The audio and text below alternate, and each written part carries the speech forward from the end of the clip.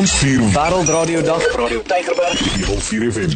Ja, dis reg, ek het vir jou gesê, vandag die 13de Februarie is dit Wereld Radiodag en ons het die voorreg om deur middel van hierdie ongelooflike medium te reis, deur middel van ons verbeelding.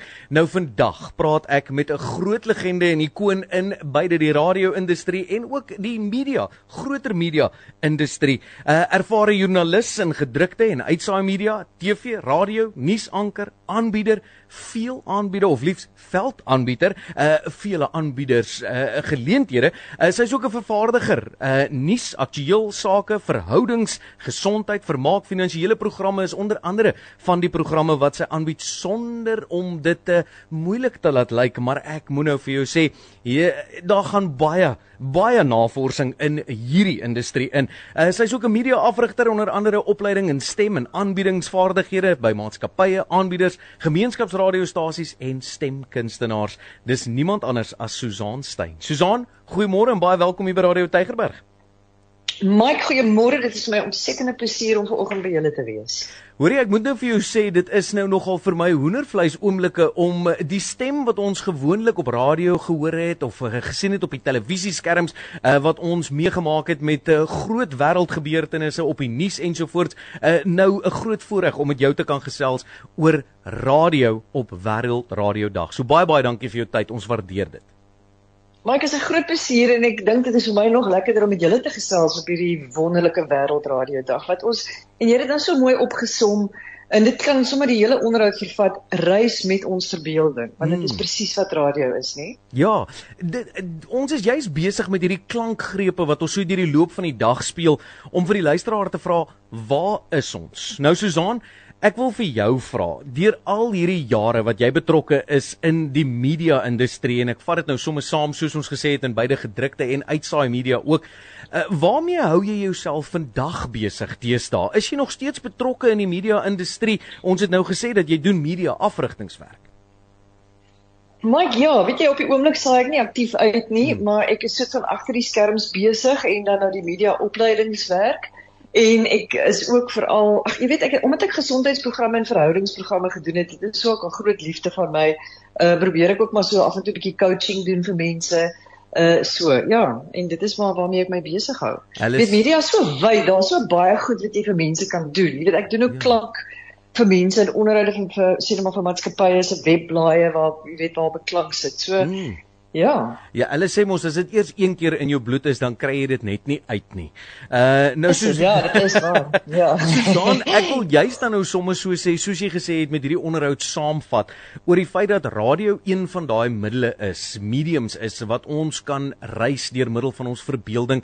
En ons as omroepers en uitsaaiers het 'n groot verantwoordelikheid om seker te maak dat die inligting daar buite uitkom by die luisteraar.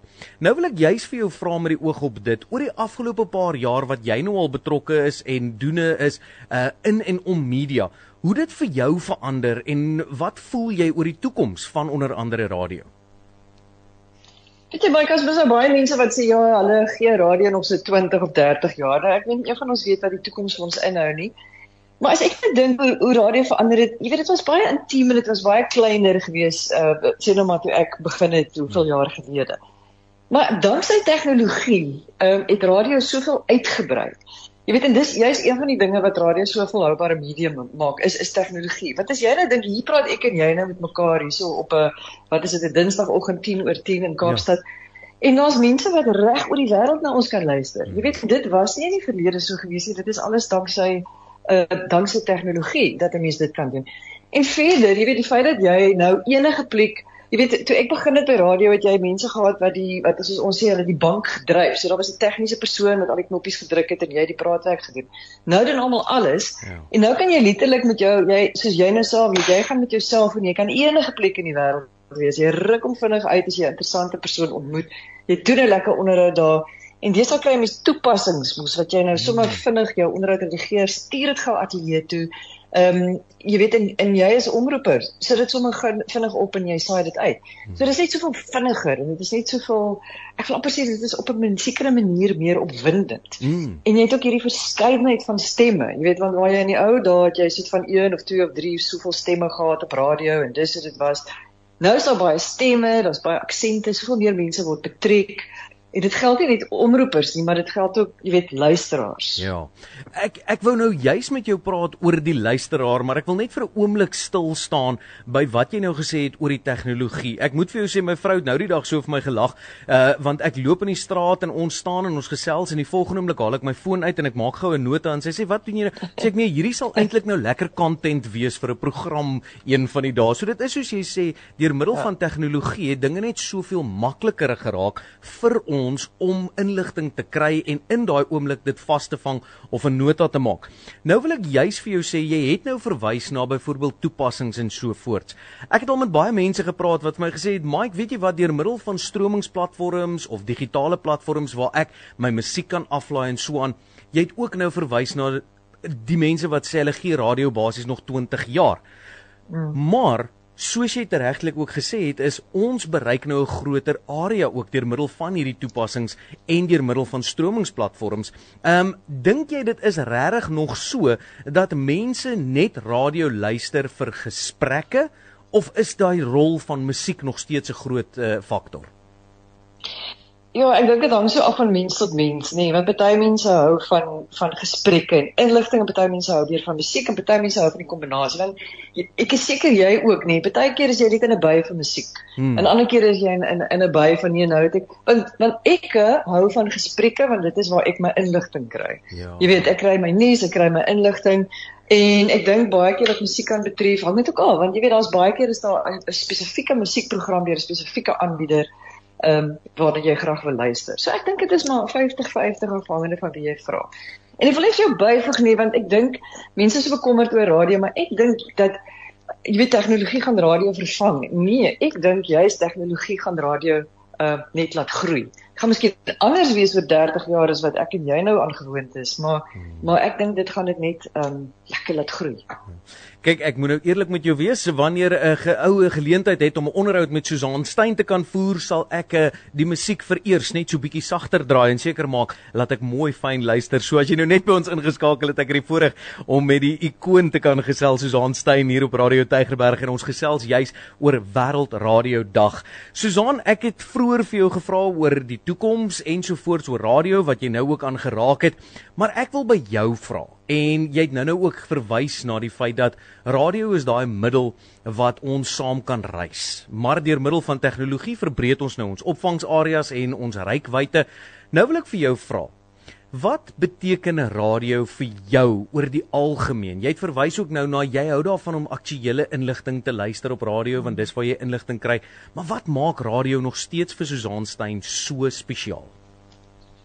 Weet jy, Mike, ek was in standaard 2, toe was ek baie siek geweest want ek het baie mangelontsteking gekry. Dit is omtrent 'n kwartaal wat ek nie in skool was nie. En jy weet as jy 9 jaar oud is en jy siek en jy die maatjies speel almal daar buite en jy neem nie deel nie, dan is dit net maar 'n eensame wêreld. En daai het radio vir my betekenis gekry, want ek het na radio geluister. Dit is waar ek my verbeeldingswêreld ontwikkel het. Dit is waar ek besef het hoe radio jou kan opvoed, jy weet, kan educate, en dit is waar ek besef het hoe radio jou vriende kan wees. En ek dink dis wat radio vir my beteken. Ek kry inligting en jy voel betrokke, jy voel 'n gebondenheid met die omroepers na wie jy luister. En jy weet, julle bring vir ons baie plesier. Jy weet, ek het altyd radio gesien van 'n omroeper se kant af, en toe ek nou radio begin luister, toe ek nie meer omroeper is nie, toe besef ek hoeveel julle besef dit nie altyd wat julle vir mense beteken nie. Want ek het een aand in jy weet daai erge inperking in COVID, tydens COVID, het ek van 'n ateljee af gery, dit is 11:30 in die aand. En ek ry daar, daar's nie 'n mens op straat nie. En in 'n stadium voel dit vir my, maar dis regtig net ek. En ek dog, Jesus, het almal net die wêreld verlaat en ek is alleen oor nie. En ek sit gou die radio aan. Daar's 'n bekende stem en ek dink, dankie tog, jy weet, en ek voel net weer daai verbintenis, daai band. Ja. So ek dink dit is die krag van radio vir my, en dit is ook wat radio vir my beteken. Dis inligting wat ek kry van 'n betroubare bron, want jy leer ken jou stasie, jy leer ken jou aanbieders. Ag, en dis gesellig, Mike. Ja. En net om terug te kom na tegnologie toe, as jy nou kyk na die video's wat julle byvoorbeeld oplaai op julle webblad. Dis mos nou lekker om deel te wees daarvan julle in die ateljee en al die uitdagings wat julle mekaar stel en almal wat bietjie sing en dis ja.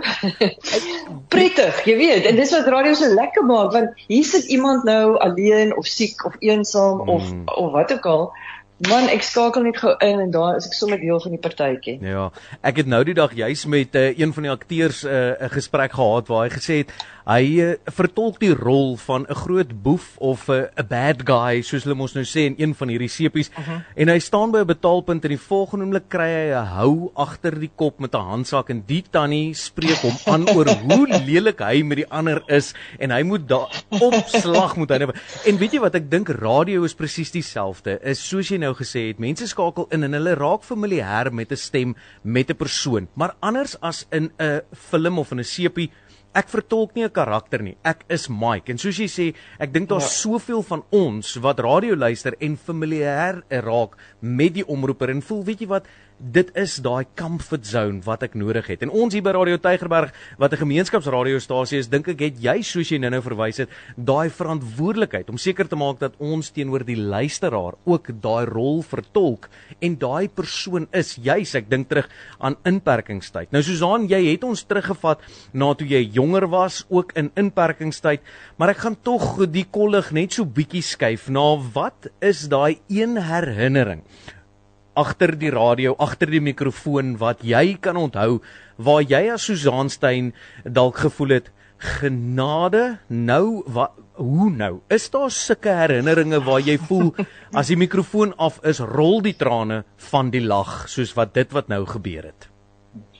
Wel, jy weet, goedjies agter die mikrofoon, daar's maar altyd sulke goedjies, jy weet, soos jy met op lig gaan om die nuus te lees, en daar's net geen nuusberig nie, wat die drukker het opgepak, jy het sekerlik, jy weet presies waarvan ek praat, maar ek weet, dis daai oomblikke wat jy soort van 'n paar grys hare ekstra op jou kop kry, en dan sê daai drome, ek het altyd gedroom, ek moet op lig gaan, en ek is iewers, ek moet in Johannesburg op lig gaan, maar ek is nog in Kaapstad, en ek het nog eers 'n vliegtuigkaartjie, of jy hardloop ateljee toe, en jy kom nie weg in jou droom nie, en ek het gedog is net ek, maar toe hoor ek dis 'n bekende omroepersdroom.